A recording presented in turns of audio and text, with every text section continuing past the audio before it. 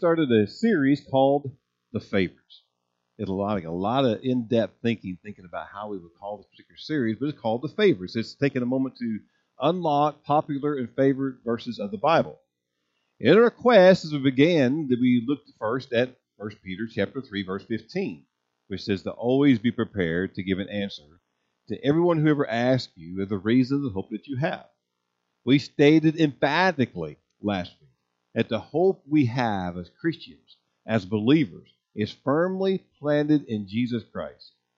Our hope is found in nothing that sometimes the world finds their hope in, like money or career or lottery or championships or a perfect spouse or perfect children. They just don't exist, so we find ourselves in nothing. Nothing provides hope like Jesus Christ. Jesus is the reason for the hope that we have every day of our lives. So as we introduced this series last week pertaining to 1 Peter chapter 3, verse 15 regarding hope, today we transition a bit. And as that truth then about Jesus being our source of hope that we have in our lives, as it echoes in our ears and hearts and minds, we turn our attention to a very, very popular verse.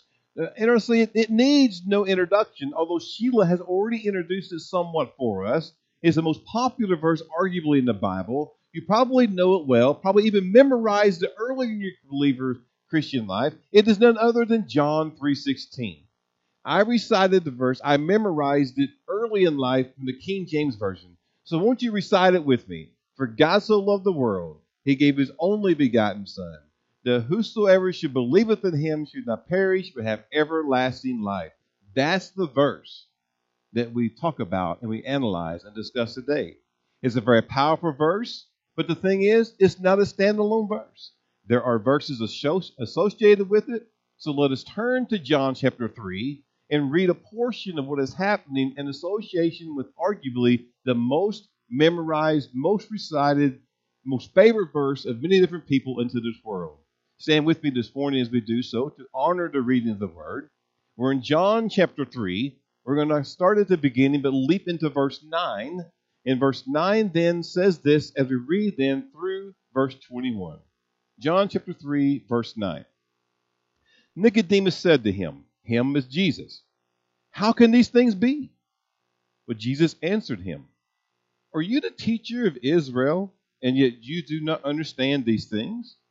Truly, truly, I say to you, we speak of what we know, and bear witness to what we have seen, but you do not receive our testimony. If I have told you earthly things, and you do not believe, how can you believe if I tell you heavenly things? No one has ascended into heaven except he who has descended from heaven, the Son of Man. And as Moses lifted up the serpent in the wilderness, so must the Son of Man be lifted up, that whoever believes in him may have eternal life. And then John 3:16. For God so loved the world that gave his only Son. Whoever believes in him should not perish but have eternal life. For God did not send his Son into the world to condemn the world, but in order that the world might be saved through him. Whoever believes in him is not condemned, but whoever does not believe is condemned already, because he has not believed in the name of the only Son of God. And this is the judgment. The light has come into the world, and people love the darkness rather than the light because their works were evil. For everyone who does wicked things hates the light and does not come to light, lest his works be exposed. But whoever does what is true comes to the light, so that it may be clearly seen that his works have been carried out in God. Father, Lord, we come again before you now at this moment, Lord, just asking that you'll guide, to lead, and direct. These words be expressed here today, Lord, the words that I might say or that we might hear, and not be the words that I want to say, Lord, but the words that the Spirit will lead and guide and direct us into our hearts this morning. I pray for the children as with their leaders this morning to also have an awakening and receive the word. The word is powerful today, Lord, and let's receive it in full in its entirety. So, Lord, we invite your Spirit now to lead and to guide and direct us. Let's be recipient of your glory, grace, and mercy here today and of your word. We love you. We praise you. In Jesus' name we pray. Amen.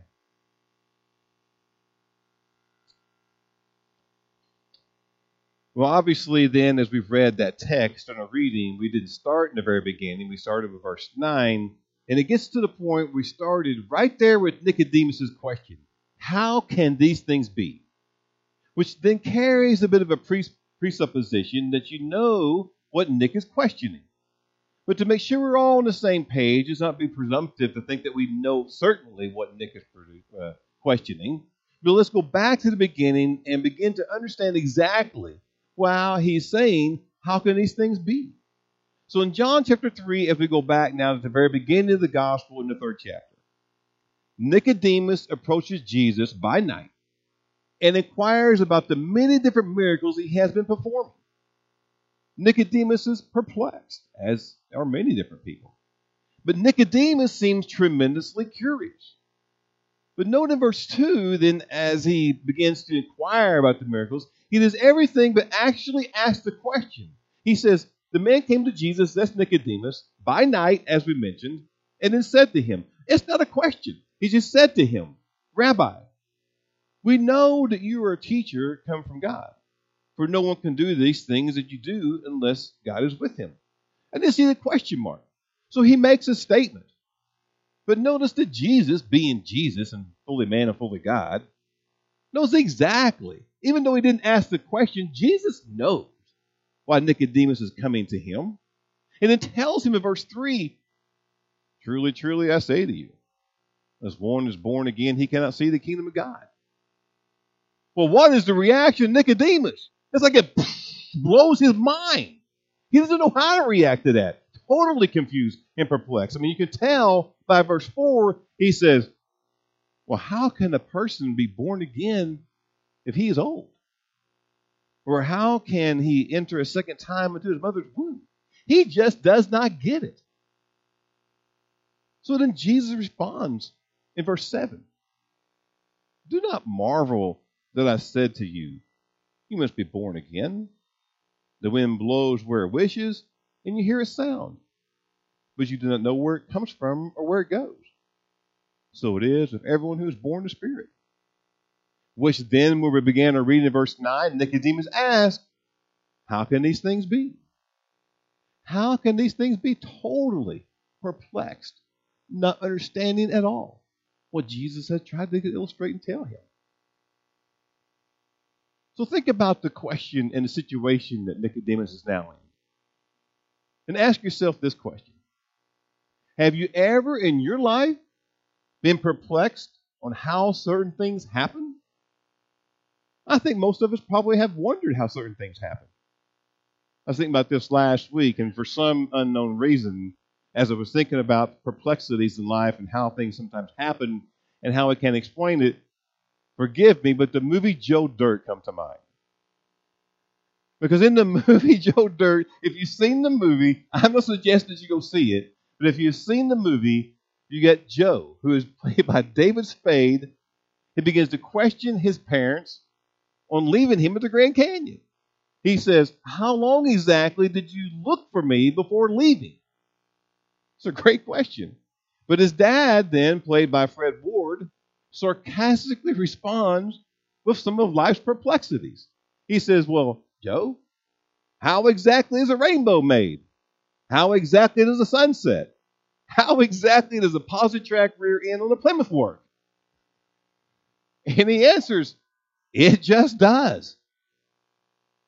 I mean, it's not the best illustration to be able to use, but it does point us to the very fact that sometimes some things in life does happen, and it leaves us questioning about how it was possible. Like, how can these things be? Which is Nicodemus' situation. How can these things be? Because we look at the text, and Nicodemus is clearly confused and quite perplexed. I mean, in verse 4, as you can tell, he essentially says, how can it be possible? I heard what you said, Jesus. Okay, I'm seeking you by night. I heard you, but how can it be possible that a person is born again? And of course, Jesus answers him, maybe even confuses him more. In verse 7 and verse 8, with the reference to some meteorological winds blowing where it may do, and relating that to the Spirit, he don't get it. I mean, he just doesn't understand what Jesus is trying to tell him. So Jesus then, again, being fully God and fully man, knowing all things, knowing that also Nicodemus is a so-called Old Testament law expert, utilizes Moses and the serpent in verse 14 and 15. If he didn't understand the meteorological reference, and he says in verse 14, and as Moses lifted up the serpent in the wilderness, so must the Son of Man be lifted up, that whoever believes in him may have eternal life. Now, with those very words being spoken, Nicodemus' mind spun back thousands of years to what is recorded in Numbers chapter 21. It is a reference that Nicodemus should clearly understand and know full well. And should certainly be familiar with as the Old Testament law expert that he claims to be. But in Numbers 21, here's the reference. In 21, verse 4. From Mount Hor, they sent out to the Red Sea to go around the land of Edom.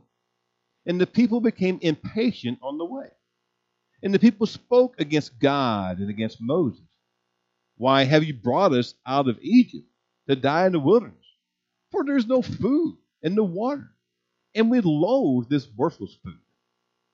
Well, then the Lord, in verse 6, you see in that text, the Lord sent fiery serpents among the people, and they bit the people, so that many people of Israel died. And the people came to Moses and said, we have sinned, for we have spoken against the Lord and against you. Pray to the Lord, that he take away the serpents from us. So Moses prayed for the people, and the Lord said to Moses, make a fiery serpent and set it on a pole, and everyone who is bitten, when he sees it, shall live. So Moses made a bronze serpent, set it on a pole, and if a serpent bit anyone, he would look at the bronze serpent and live. That's where the reference comes from that Jesus tells Nicodemus, as Nicodemus has his perplexity about how he can be reborn and what it means to be born again. Numbers chapter 21, verses 4 through 9. But look at the text once more. I mean, the text can be, as Jesus makes this reference to Numbers 21, one of horror and scariness to one of glory. Now, the horror, if you're like me, comes in because it involves snakes. I hate snakes. Who's with me? I hate snakes. I got some amen on that one. I can't stand snakes. Look, if you're like me, the best type of snake is a what? Dead snake. Right, exactly. When we lived in Texas, we would have copperheads to come to our house, be around the house. We had dogs outside. When the dog came to full point, barking at the ground, I knew there was a snake nearby. So seeing that, I would go to my garage to get my hatchet, carefully venture out to where the dog is on point looking at the ground barking, find the copperhead, and begin to chop away at that particular snake till it was dead. But then, just to make sure it was dead, I began to chop more to make sure it was in pieces. Then I would get my shovel from the garage, scoop it up, and take it over to the fire pit. I wanted to make sure this snake wasn't going anywhere because I hate snakes.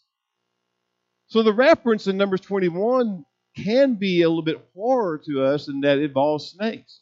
I mean, it's horrible.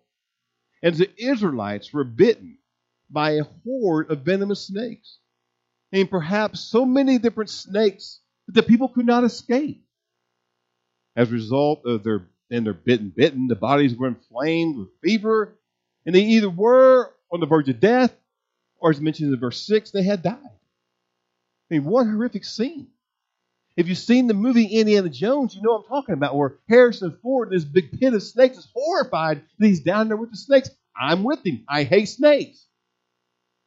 But the Lord uses it for a reference because it becomes glorious.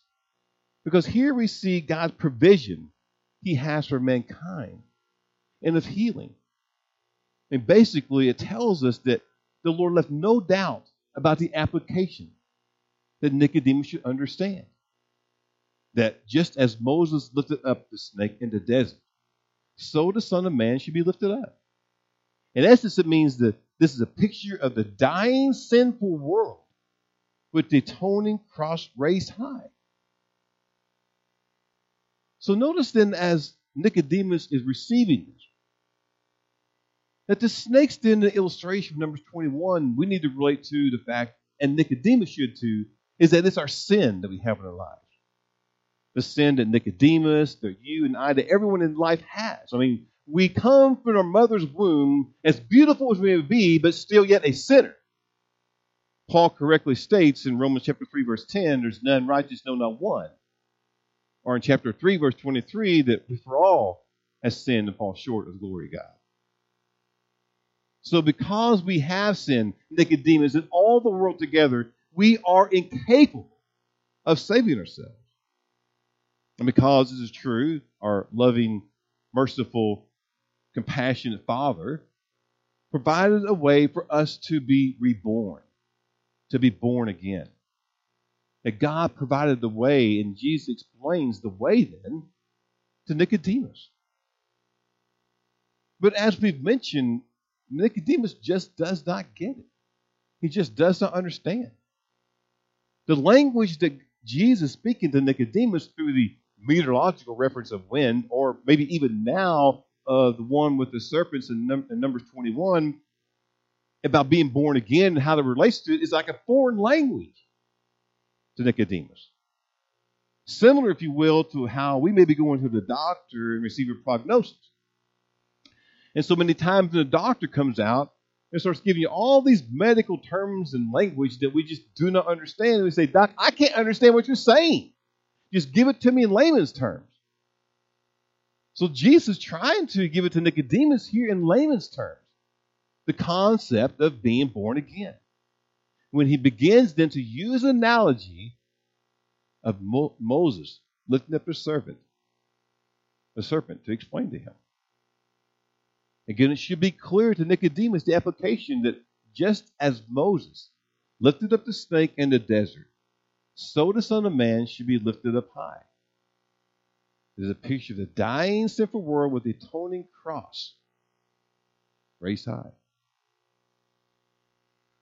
But that reference being used in Numbers chapter 21 for Nicodemus as Jesus responds to that him in John chapter 3 is not just an application or illustration for Nicodemus to him to understand. It should be for all believers and all Christians to understand. It should speak loudly, certainly, to Nicodemus, his Old Testament law expert. But it should also speak to all of us. Kent Hughes in his commentary says, we dare not miss the importance of the gaze of faith. Numbers 21, especially verse 9, says, when anyone looked at the bronze snake, he lived. The command to look to the uplifted serpent was the greatest foreshadowing of looking to Christ for our salvation. No wonder our Lord said, just as Moses lifted up the snake in the desert, so the Son of Man must be lifted up. Moses raised that serpent up high in the camp, and all the dying Israelites had to do was to look to that pole and be saved. No matter how horribly they were bitten, no matter how many times they had been bitten, or how sick they were, the opportunity for salvation was there. He says, lastly then, even the most degraded and miserable sinner who looks to Christ will be saved. Let me say it again. Even the most degraded and the miserable sinner who looks to Christ will be saved. That's our Heavenly Father. That's how much He loved us. And He uses then that reference in Numbers 21 to give to Nicodemus to help him understand, and is to help us understand as well, that perfect setup is a perfect illustration, if you will, for the proclamation that comes in the very next set of verses. That all snake-bitten, aka sinners in the world, all they needed was a perfect sacrifice. A Savior who was without blemish, perfect in every possible way, and it happened to be God's only Son that became the perfect sacrifice for us. It's a perfect setup with the fiery serpents to make that proclamation in John 3:16. For God so loved the world that He gave His only begotten Son, that whosoever should believe in Him should not perish of everlasting life. Again, as we said earlier, it is the most memorized verse in the Bible. Likely the favorite of many people here this morning, or even people who are listening later. And the verse has been made into books. and to music and song. It's been displayed on billboards and T-shirts and hats and much, much more. In fact, it's quite possible. I know it's March Madness time, but during football season, a lot of times you'll see as your favorite team, not the Bears, Nick, I'm sorry, but as your favorite team begins to score the touchdown, which doesn't happen to Dallas Cowboys either, but as they make it to the end zone and they make a touchdown, there is the place kicker who's getting ready to make the extra point. How many times have you been watching a football and see a guy holding up a sign that says John 3:16? It's the most memorized, most popular verse in the world, so it seems. I mean, just the numbers itself, just the citation, John 3:16, just screams out relevance. It points us to the very fact that God loved mankind so much that He gave His only Son as the atonement for our sin. Just the numbers itself screams that relevance. Dr. David Jeremiah says this single verse tells more about God and His plan for this world than any other verse in the Bible. God gave the most extravagant thing He could to demonstrate His love for lost humankind, summoning and sending His only begotten Son to pay the debt for our sin. Its numbers just means great. It screams relevance. Just John 3:16, without the verse even recited, John 3:16 just screams relevance. Max Lucado. The verse is an alphabet of grace, a table of contents of the Christian hope. Each word a safe deposit box of jewels. It is a 26-word parade of hope, beginning with God, ending with life, and urging us to do the same. The heart of the human problem, which is our sin, is in the heart of the human. And God's treatment is prescribed in John 3:16. It's exactly what we need. We talked about hope last week. Jesus is our hope. God gives us the hope through His only Son. John 3:16 tells us that. Finally, Kent Hughes says further, John 3:16 shows us the greatness of God's love. That is a vast, unbounded bottomless sea. That is the heart of the gospel. It is not simply God is love, but God loved the world so much that He gave. That is what lies at the root of the new birth. So, with all that said, if we were blessed here this morning with having Nicodemus in our presence, we could turn to him and look at him and begin to ask him, Nicodemus, do you understand how this can be? That's his question. How can these things be? How can someone be born again? And the only answer we could provide to him as his question is that it's only possible through the overflowing, unbounded love of God.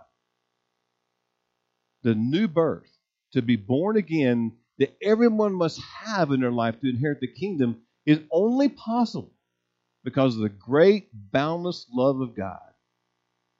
That is the very essence of the words, for God so loved the world.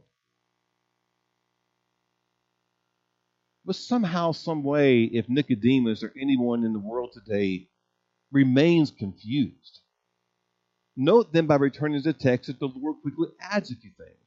In verse 17, it's not just verse 16, but 17 adds. For God did not send His Son into the world to condemn them, but in order the world might be saved through Him. Whoever believes in Him is not condemned, but whoever does not believe is condemned already, because he has not believed in the name of the only Son of God. While those two verses, verses 17 to 18, are sometimes rarely voiced. I mean, John 3:16 gets all the glory. But while those two verses that follow are sometimes not expressed, maybe not memorized, notice how they still pack a very powerful punch, providing great assurance for the believer. And to the non-believer, was an everlasting sting, a burning sensation of condemnation that leaves him or her destined for agonizing torment in hell. That's what those verses tell us. But even further, the conclusion of the verses we read today speaks even of the forthcoming judgment to those whom it's the light being Jesus given to the world, whom they rejected, and would rather stay in the darkness. Verse 19, this is the judgment. The light, Jesus, has come into the world. And people love the darkness rather than the light because their works were evil. For everyone who does wicked things hates the light and does not come to the light, lest his work should be exposed. But whoever does what is true comes to the light, so that it may be clearly seen his works have been carried out in God. It's remarkable that John says these words, because honestly, actually, he's already expressed these words once. He carries them again in John chapter 3. We just read the conclusion of our reading in verses 19 through 21. But notice how they just echo the same thing he had written earlier in the very first chapter of his gospel. Chapter 1, verse 9, he says, the true light, which enlightens everyone, was coming into the world. He was in the world, and the world was made through him, yet the world did not know him. He came to his own, and his own people did not receive him.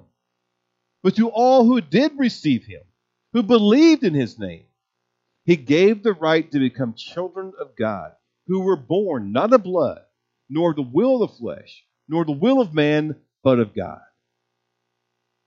It seems the Gospel of John just repeatedly affirms that Jesus is the light who has come into the world. And it also equally confirms for us that people will reject the light. Amazingly reject the light that Jesus has given us, that God has given us the Son, but they reject that light, preferring to stay their course in the darkness. It's amazing to think that people will reject the light and want to continue their evil, wicked way and remain in the darkness.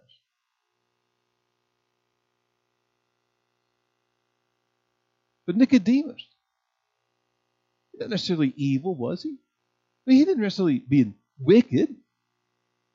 But yet, as we look at Nicodemus, he was a lost soul. Lost, but searching. Curious, but remain uncommitted. At least at this moment. Many scholars very quickly point out when we begin to talk about Nicodemus, and refer to John chapter 3 or John 3:16, that while Nicodemus, in the beginning of this text, the beginning of the story as it unfolds in John chapter 3, while he was afraid and maybe ashamed to be seen with Christ, but sometime later he became unashamed. John also writes in his Gospel, 19th chapter, verse 38, after these things, Joseph Arimathea, who was a disciple of Jesus, but secretly for fear of the Jews, asked Pilate that he might take away the body of Jesus, and Pilate gave him permission. So he came and took away his body. Look in verse 39. Nicodemus also, the same Nicodemus, who earlier come to Jesus by night, came bringing a mixture of myrrh and aloes, about 75 pounds in weight. So they took the body of Jesus and bound it in linen cloths with the spices, as a burial custom of the Jews. Notice then that after the Lord was crucified, it was Joseph Arimathea, yes, but also Nicodemus, who came along to the Jewish leaders and began to claim the Lord's body. And perhaps then, as scholars suggest, it was, if not, he'd never understood before, perhaps then it finally clicked and made sense that he must be born again. The point is this: it must click and make sense for all of us at one point in our lives to inherit the kingdom. He must be born again. Nicodemus comes along and simply asks a question that maybe a lot of people ask today, and they're being perplexed and confused. He says, how can these things be? How can this new birth you're talking about happen? And the Lord answered in a way that Nicodemus would never forget. And we analyze it today as we look at the most popular verses in Scripture, and it serves as a reminder for us as well. That as we analyze, yes, some very popular, well-known verses, that John 3:16 is incredibly powerful. It's deep, it's full of love and full of meaning. The text surrounding John 3:16 that was just important as the verse itself. It's not a single verse to recite and to memorize and to leave it alone. It has much more meaning, much more depth. because it powerfully tells us the entire story that we must be reborn to enter the kingdom of heaven. And the entire story that also answers the question that you once may have had, or that you may have still today, or that others may have around you, of how these things can be possible. How can this be? How can this be that your life has changed from whatever it was before to what it still may be today, or how it's radically different when you accepted Christ and was reborn? It explains the question. How can these things be?